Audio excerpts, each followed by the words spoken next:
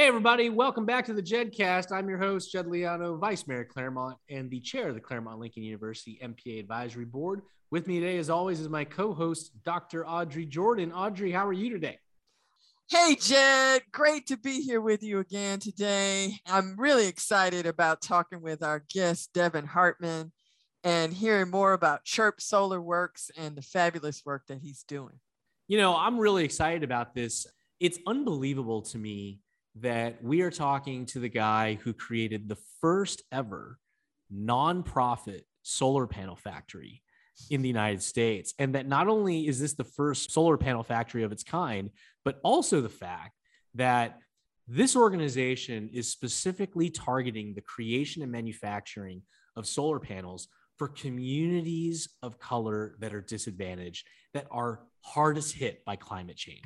Wow, exactly, Jed. That's what's got me intrigued. I mean, CHERP, Community Home Energy Retrofit Project Solar Works, and focused on the most marginalized communities. I'm so eager to ask him questions around how you're engaging those people and creating informed consumers and ensuring that they get the benefits of this effort, not just in terms of the solar panels, but also in terms of economic development. You know, there's so many things about the new technologies that are coming out now. And one of the things, though, we have to ask is, are all boats rising with the tide? So when we develop brand new technologies, do all households, do all communities, do all income levels benefit from the rewards of those technologies? And I don't know what the answer to that is, but I think our friend Devon's going to help us navigate this issue. So for all of you listening at home, in the train, on the car, on your way to work, glad to have you with us. And coming up soon, the CEO of CHERP Solar Works, Devon Hartman. Glad to have you with us on the Jed Cast.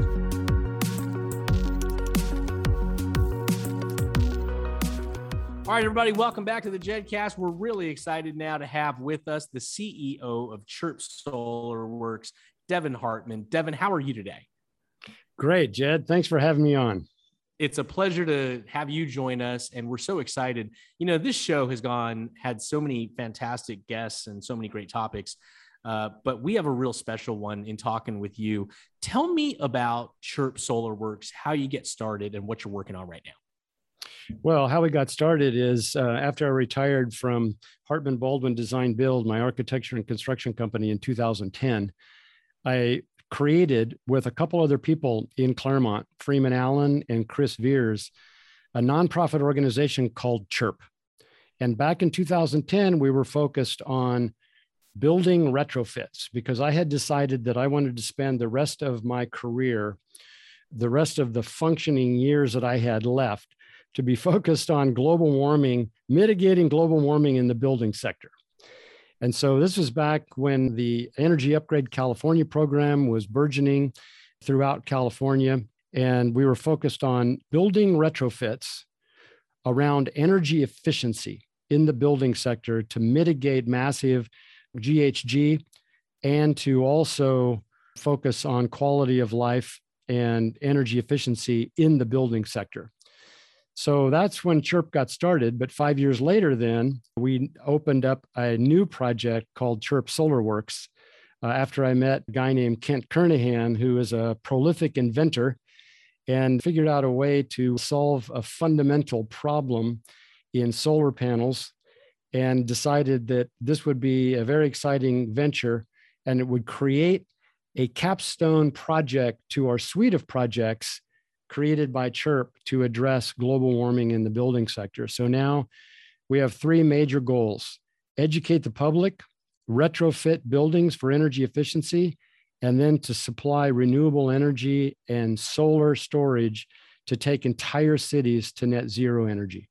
That's awesome, Devon. Let's get right into the solar renewable energy production and storage. So I know that right now you're working on Locally Grown Power's solar network. Tell me about that project. Over the last year and a half, based on funding from the state of California out of the 2019 budget allotment, we have created the first nonprofit solar panel assembly factory in the world. And we're getting ready to now replicate that prototype across California and then the country. So at CHERP Solar Works, we are solar factory builders, and our goal is to build solar factories for other nonprofit organizations throughout California and the country so that they can own their own solar factory in their own community. And we focus on disadvantaged communities, such as in California, we're focused on Cal and virus grain, highly negatively impacted communities on the Cal and virus grain.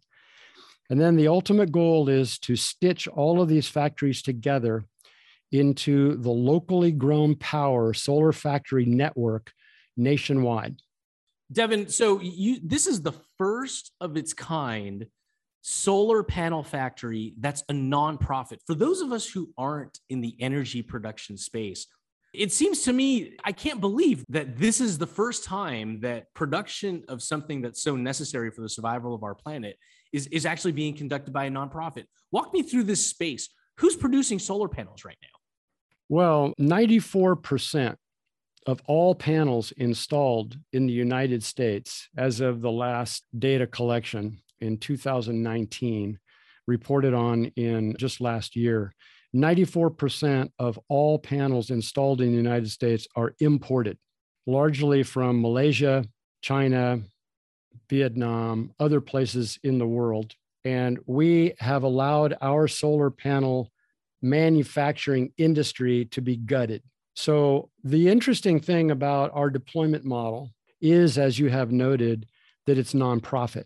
Normally speaking, you will not see a nonprofit organization have the opportunity to deploy world-class cutting-edge intellectual property or patents, because most of those inventors who invent those patents or that intellectual property, generally 99% of the time, they will go to venture capital for funding. And the venture capital investors will go overseas to monetize that investment with cheap labor. So just so that I get this right, Devon, basically, when we say 94%, 94% of the renewables that are being produced are being outsourced to foreign production sites.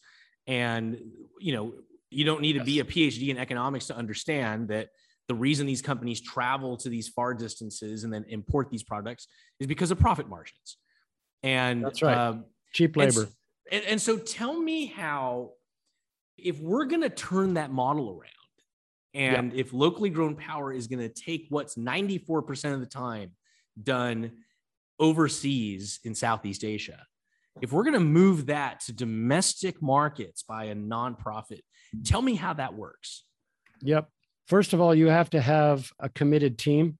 You have to have everybody in the vertical who is launching the product to be committed to the fact that we have now proven that trickle down does not work, and that letting all of our manufacturing sectors leave the country is not a good idea for our local economies in our local cities. One of the reasons I believe that we have 250,000 people in the state of California alone living under bridges is because we thought that globalization and nationalization of all of our industries and sending them overseas would be a good idea. And it's turned out that it's not such a good idea, because even if you bring back an incredibly cheap product from overseas, if you don't have people working here, nobody can still afford it, no matter how cheap it is. So we've decided to reorganize this entire deployment model around focusing on disadvantaged communities and economic revitalization from the ground up. So we can take a world-class patented idea, marry it to a nonprofit business model, and deploy it in locally owned and locally deployed mini microfactories around the country, so that we can take the jobs to the communities that need the jobs.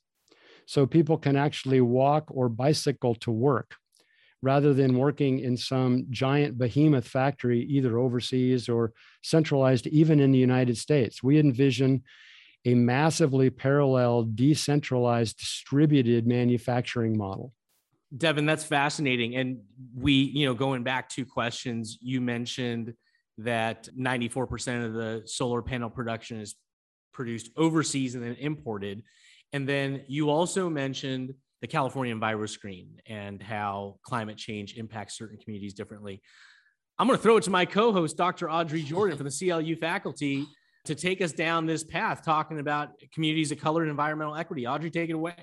Yeah, wow, Devon, you just blow my mind here. And I'll say at the outset, I don't know much about this field, but as I'm listening to you, I'm thinking, wow, the Cal EnviroScreen helps identify these marginalized communities where you might find a labor that you could be attracted to producing these panels. And not only that, you're in communities where the climate change impact is the most severe. Tell me if I'm understanding that correctly about how this is like ripe for the kind of project that you're pushing. We all know as a culture now Yeah. that we cannot effectively address the global warming and climate change issues in our country without addressing equity and justice issues. These two things go hand in hand. Because like we say, the economics of the last 40, 50 years has only disadvantaged more and more of our local communities and populations throughout the country. We have people in West Virginia that are struggling to retool from fossil fuels and coal. We have people in the Rust Belt in Ohio. We have Detroit that was decimated due to all of the industries being taken overseas. We have, like you say, the Cal EnviroScreen. In California, we have a wonderful California-centric data mining organization through the state that quantified by census tract the negative impacts of the environment on that particular census tract. And you can climb right on that interactive map. You can go in and you can see the highest ranked negatively environmentally impacted communities in our state. And our state is also committed through a number of legislative actions and implemented through cap and trade to focus on diverting monies to these legally defined now disadvantaged communities through the Cal EnviroScreen. And also there's an overlay map for low income. So a huge percentage of all cap and trade dollars in the state of California are legislated to go to disadvantaged communities and then also those communities that are low income.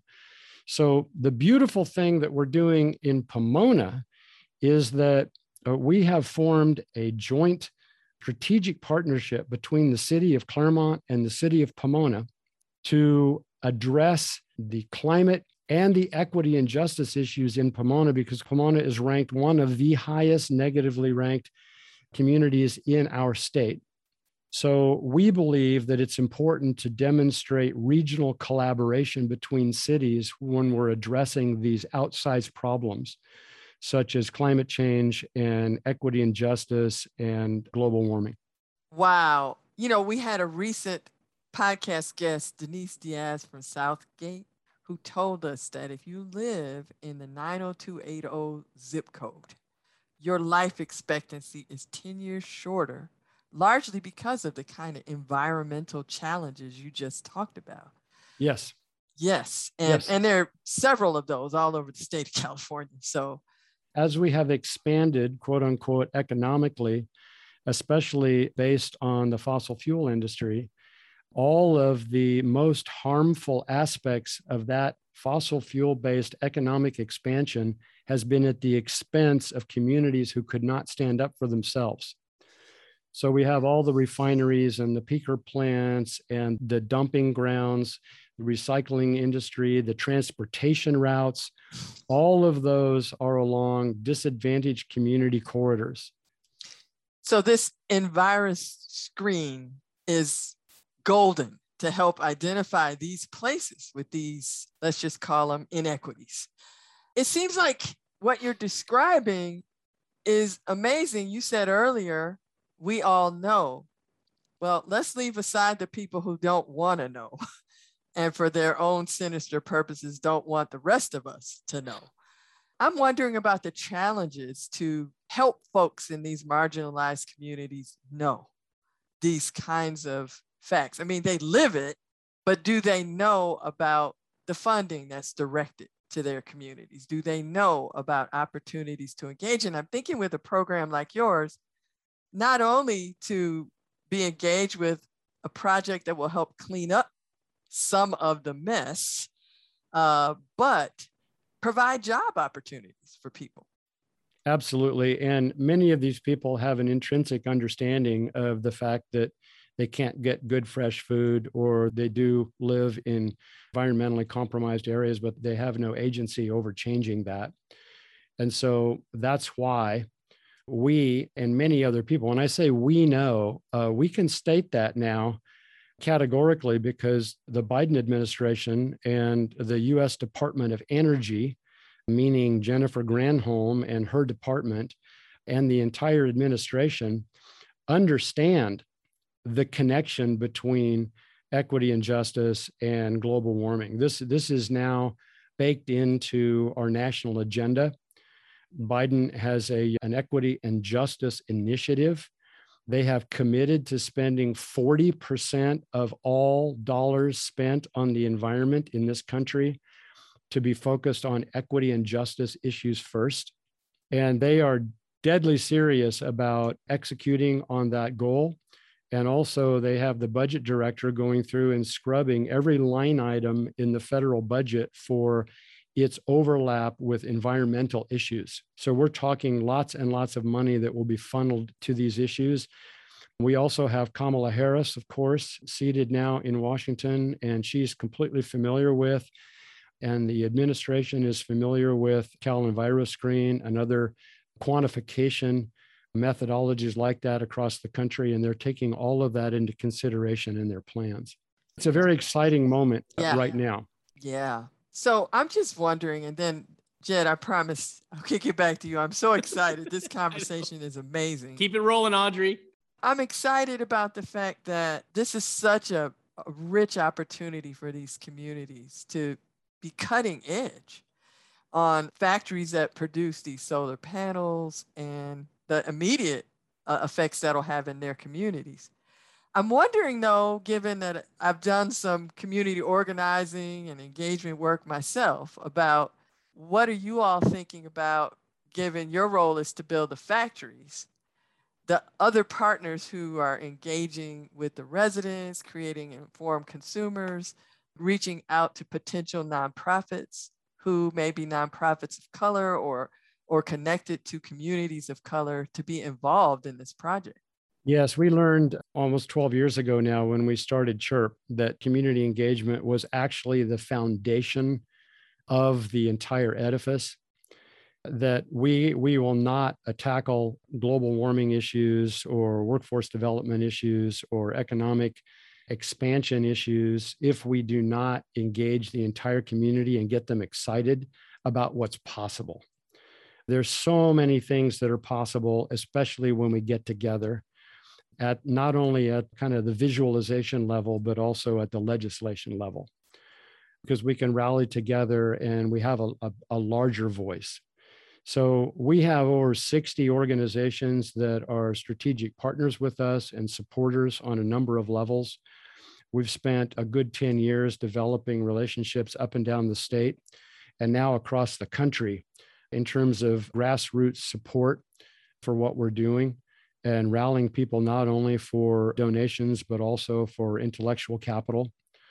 We have dozens of people on our advisory board with all kinds of expertise from all sectors, from academics to engineering to physics to legislation to faith-based communities to local political leadership to just simply hundreds and hundreds of homeowners who are interested in seeing the quality of life, their quality of life improve in their communities. So it's super important. We're super happy with our connections with Claremont and Pomona, both of the political scene there, and also the dozens and dozens of organizations that have been supporting us all along. Devon, I want to get right into the business model. Okay, let's get right into locally grown power, creating a product through a local nonprofit using cutting edge technology. When you think of going to get solar, right? If you just think, I'm a homeowner, I don't like paying my electric bill, I'd like to save on it and do something good for the planet, and I'd like to invest in solar. There's a lot of vendors out there, right? So you go out and you can talk to a number of vendors. Tell me how locally grown power as a nonprofit intending to invest in the communities that are most pointedly directed and highlighted on the Enviro screen. How do they compete with the high margin imported model that is produced in Southeast Asia? Perfect question. Thank you very much for that. The only way to compete with China, and I'm using that, to represent all foreign panels, but particularly in China, that's controlled by a central committee and they can set the price wherever they want, is a nonprofit business model. Because in a nonprofit world, it's actually the nonprofit world in the United States is actually an extraordinarily powerful model. I didn't really understand that while I was running a for-profit business before. I was kind of thought maybe nonprofits are a little bit of a joke. I didn't really get how that was supposed to work. But in point in fact, a nonprofit organization at the local level is actually in strategic partnership with the federal government to incentivize and work toward the execution of local initiatives. The federal government understands that they are not suited to reach down into a local municipality and direct traffic, but a local nonprofit can leverage federal dollars through tax relief and tax exempt donations to help focus attention on needs that local communities have self-identified. So it's an extraordinary partnership, and it allows for a number of benefits on the nonprofit side that a for-profit company cannot avail themselves of. So for example, our factory in Pomona was started with a $2.1 million check from the state of California to help us secure the location and purchase all of the equipment. So our capital expenditures to stand up this factory are exactly zero. So when we go to sell solar panels, we don't have a massive CapEx to amortize back into every single solar panel that we sell. We also have a number of organizations that have stepped up. For example, Pomona College and Harvey Mudd College. Harvey Mudd College, President Maria Klawe over at Harvey Mudd got excited about what we're doing and gave us 2 pro bono clinic projects working with the physicists and electrical engineers at Harvey Mudd College to test our product for free. It was a $110,000 consulting value that they gave us, working with 5 or 6 students over 2 years and a number of professors to help us vet our technology. We also have the opportunity to take donated materials and donated equipment. We've been given massive pieces of machinery for free because it was better for the company to give it to us and take the tax benefits than to sell it for pennies on the dollar. So there's a wonderful world to be explored and leveraged on the nonprofit side that actually helps us reduce our cost to be competitive with China. The other thing that I would not have ventured into this business with is the patents that we are going to be deploying. These are, in fact, game-changing patents. They're cutting-edge, world-class technology. These patents coming out of our humble nonprofit factory in Pomona, California, will be the first intelligent solar panels in the world. And they will be far more efficient, produce more energy, and degrade far less than any other panel on the marketplace in the world. So we have 2 unfair advantages, I think, coming to market. One is our business model that allows us to compete with Asia. And the second is that we have world-class technology that people will want. You can imagine local and regional installers wanting the best technology, but also made right here in the United States in their region that can be supported and warranted in their region rather than have to try and claw that back from Asia. Devon, I know that as a lawyer, I really like to claim credit for all of my victories when in fact sometimes they're not the product of my work at all, that I was just in the right place at the right time to win an argument. How did you come upon a groundbreaking technology that solves one of the technological problems of solar panels and marry that with a local nonprofit model focused on communities that are disadvantaged and communities? Yeah, well, like you, I think basically right time, right place, maybe being aware when angels drop into our presence and being able to spot that and have the courage to partner up. And that happened with me in this particular case with the inventor of the technology, a man named Kent Kernahan, that would be fun for you to interview at some point as well. But he woke up one day in 2010 at the bottom of the last recession and realized that all of his 55 patents to date at that point were being monetized overseas, and that he was partly and in large part responsible for the gutting of American jobs while his technology was being exported. And so he resolved at that point to do something about that and to never let another one of his inventions get out of his control and be taken overseas. And so he decided to sit down and think about what would be the best deployment model in the United States to protect the patent and to protect our job and our economic base. And so we've been working together now 7 years, and the result of our collaboration will be the locally grown power solar factory network of locally owned by nonprofit organizations throughout the country in disadvantaged communities to be able to make world-class solar panels and cover their cities with those panels made by their own neighbors. So I've been very fortunate in my life. I've met a number of wonderful people. My last partnership at Hartman Baldwin was a joy for 35 years. And I have found a lot of satisfaction, a lot of inspiration, and real executional possibilities in partnering with lots of good people. And that's what we're doing here.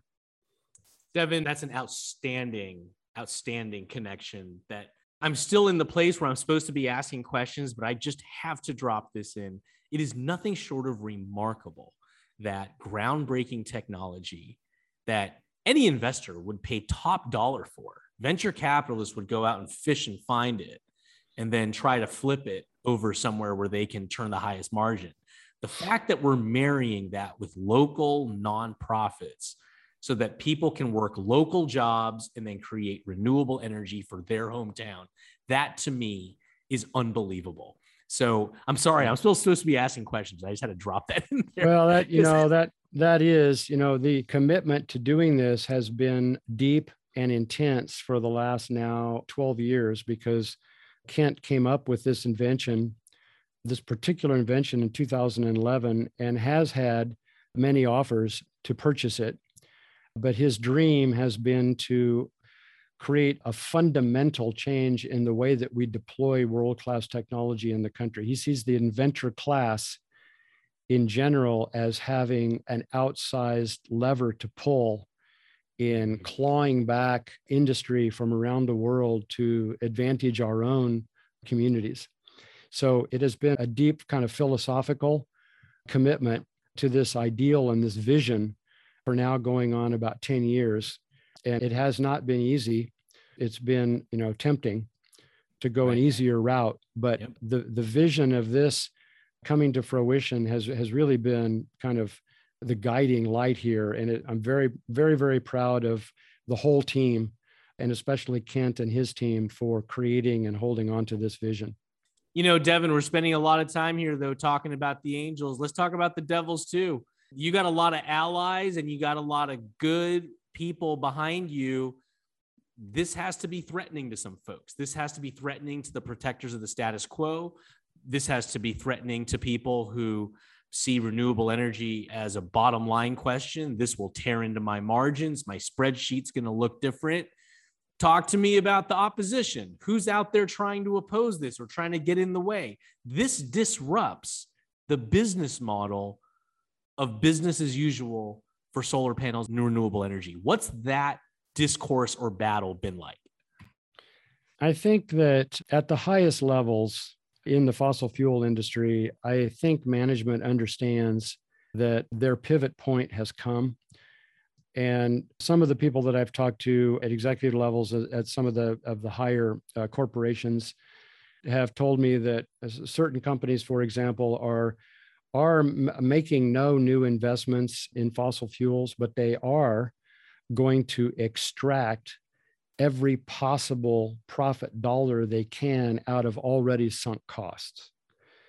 So we are at a tipping point. Things are beginning to shift, but yes, we are seeing, especially, well, let's just say even in California, where we have huge climate change and GHG mitigation aspirational goals, we still see a support of the utilities in there trying to stop or at least hurt the advance of solar.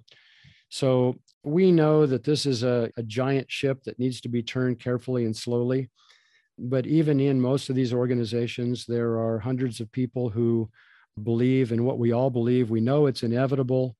And so we're finding allies, even in the utilities, that are helping us kind of think through how can we create things like community solar projects that feed actually into the grid and that help with local distribution, because we need local distribution.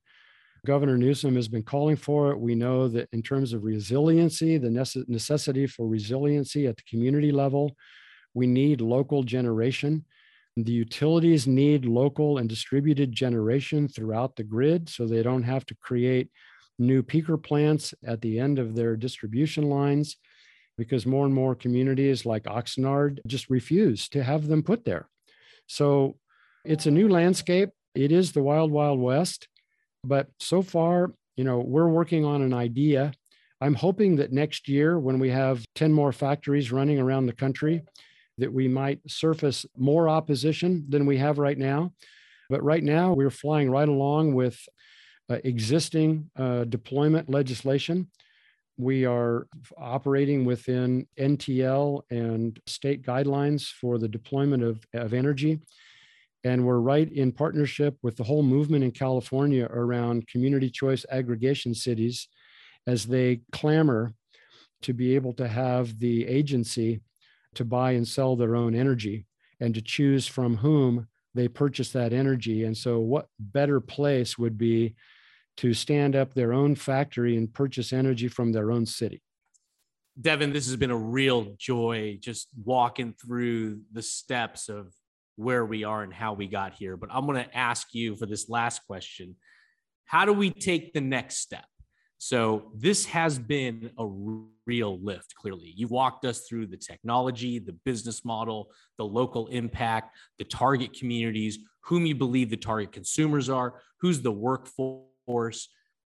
But to go and reach critical mass, to make this the prevalent and preferred model through which renewable energies are accessible to all communities, what's the next step that needs to happen? Okay, I think we're right on the edge of accomplishing that. We have been spending now the last 4 months engaging with all of our local and national elected officials. So Assemblyman Chris Holden, for example, Assemblyman Freddie Rodriguez, Senator Connie Leyva, Supervisor Hilda Solis, Senator Norma Torres. We are in contact with all of them, and all of them have been enthusiastic in their support of what we're doing, because right now it's the time to make sure that we are in conversation with the people who will ultimately decide where these trillions of dollars are going to get spent in this next reconstruction phase coming out of the federal government. But also, state of California right now is in a huge budget surplus. And so we need to figure out how best to spend stimulus dollars to reinvigorate local communities around all of these issues that we've been talking about.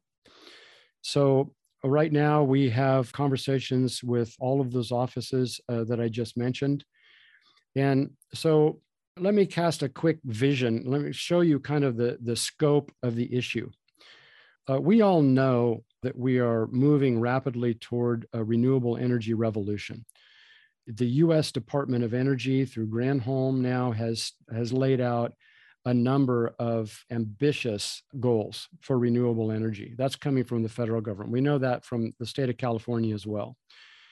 So we also know that from County of Los Angeles. So I'm just bringing it down closer to home. There is a Los Angeles county sustainability plan called Our County, or the plan. That plan calls for 10 gigawatts of new solar energy in LA County by 2045. If you do a little bit of quick math, that would mean that LA County is going to have to purchase 30 million new solar panels in the next 22 years. That represents over $3 billion that will currently go overseas to purchase the panels, right?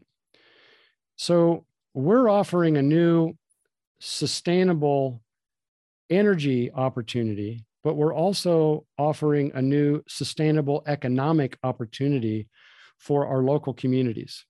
So why not take that $3 billion and start 13 factories for $65 million in LA County, and then spend the rest of that $30 billion on deploying and purchasing materials to create thousands of jobs and an ongoing industry for middle-class manufacturing, working with an already developed workforce development agency throughout the County of Los Angeles, and reclaim the ability to cover our own county and our own cities with our own panels made by our own people.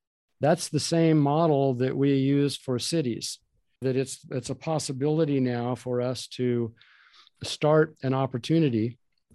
And then also, like right now, we're in conversation with Joe Manchin's office in West Virginia.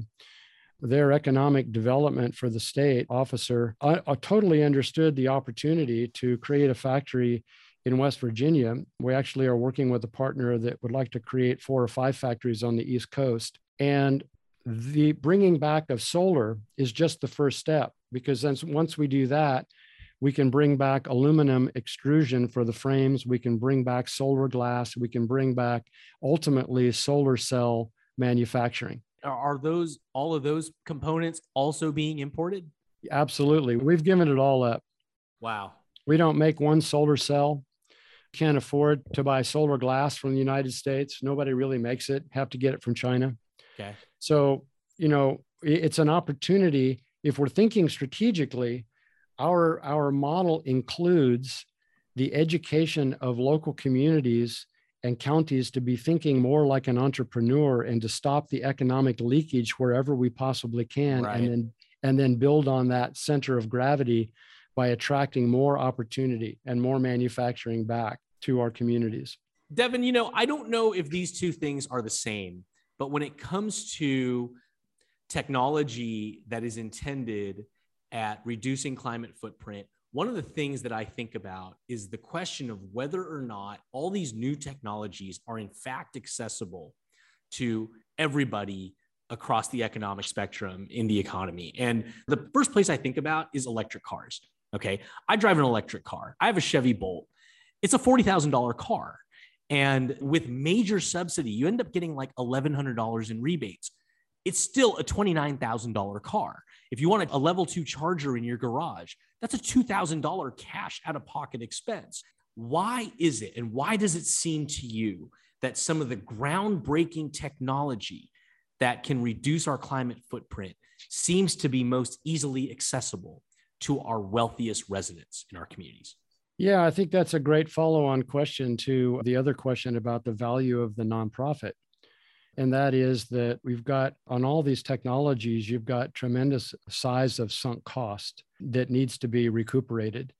And so just like the building retrofit push in 2010 to about 2014, it was known that only high net worth individuals could afford to spend $30,000 or $40,000 energy upgrading their homes. But the hope was that we would start there, prove the model, and then as things expanded and economies of scale kicked in, that we could reduce cost. We've decided to hit that equation from the opposite direction, and that is to go directly to deploying our technology for the lowest household income families in our communities. And when you think about it, there's an economic advantage to doing that. So not only is it the morally right thing to do, but if you think about it, there's something called the marginal propensity to consume, the MPC. And that is an equation. It's basically a multiplier effect that governments, especially now, have been trying to discover how best to spend a stimulus dollar. How do you get the most productivity in the local economy immediately out of a stimulus spend? So they now know, well, they've known for a long time, they did this even during the Bush administration, that if you send checks, dollars, to certain populations, low income especially, or people out of work, that their marginal propensity to consume those extra dollars will go back into the local economy immediately and locally, right? At a much higher multiplier rate than at the higher household income level. Devon, do we know why that is? Do we know? Yes, it's a very simple principle, and that is something called essential spending needs are never met at the low household income level. They are constantly working from paycheck to paycheck to spend every penny they make on the things that are essential for living. So, for example, if a high household income family puts solar on their home and saves $90 a month or $100 a month, that money almost never hits the local economy. It will go most likely to a multinational bank or a stock market account. It never has to get spent because they don't need extra $90 a month for clothes, food, rent, gasoline, medical supplies, et cetera. But at the low household income level, any extra dollar, any extra increase in DPI tends to get spent immediately and locally. So in fact, not only is it the right thing to do to focus this technology at the low household income level or families who are struggling economically, but it is in fact the largest economic lever we can pull for local economic expansion. And the numbers that we've run, for example, it's a very simple math. If you save $90 a month for a household, and then you deploy that, times 12 times 6,000 households, let's say, for in the city of Pomona and Claremont, if we target the low household income families, that's $6.5 million a year that will get redirected back into the local economy away from the utilities that's currently being burned up every month. So that extra bump in DPI at the low household income level is a fantastic economic expansion tool. So not only does it help our families who are struggling and to give them a better quality of life, which helps all of us, but it actually stimulates the economy to the tune of $6.5 million a year for the next 25 years once those solar panels are installed. Love it. Devon, it has been a real education. It has been a real pleasure and a joy. And I just want to take this quick opportunity to thank you for being with us today to share your vision and your accomplishments on the Jed Cast. Before I let you go, Devon, can you let everybody know where can they find CHERP Solar Works and locally grown power? Oh, great. Go to CHERP lgp.org. And you'll see a whole lot of wonderful information. Don't forget to visit our YouTube channel. You'll see dozens of very, very fun videos, even a drone tour of the factory and a tour of the artwork in the factory, because we've covered the entire inside of the factory with local artwork to enhance the working atmosphere inside that new factory. Love it, buddy. To everybody listening, make sure you check out CHERP Solar Works and Locally Grown Power. And my friend Devon Hartman, a real pleasure to have you on the Jed Cast with us today. Thanks again, my friend. Thank you all so much for this opportunity. Thanks, Jed. All right, my friend. Thanks, Audrey. Yeah. Hey, everybody. Thanks a lot for listening to that fantastic interview with Devon Hartman. You know, so many different things about this interview stand out. But for me, what I just can't believe is that this man took technology that could have been leveraged for big, big dollars. If you are a venture capitalist, if you're private equity, you're looking for these guys. And the fact that he felt like climate change was such a problem that he wasn't going to go fish it out and farm it out to investors who were going to flip it overseas. He wants to do it locally here with nonprofits to make sure that everyone can afford these panels. I had to stop myself in the middle of the interview. Usually I just ask the questions, but I couldn't believe.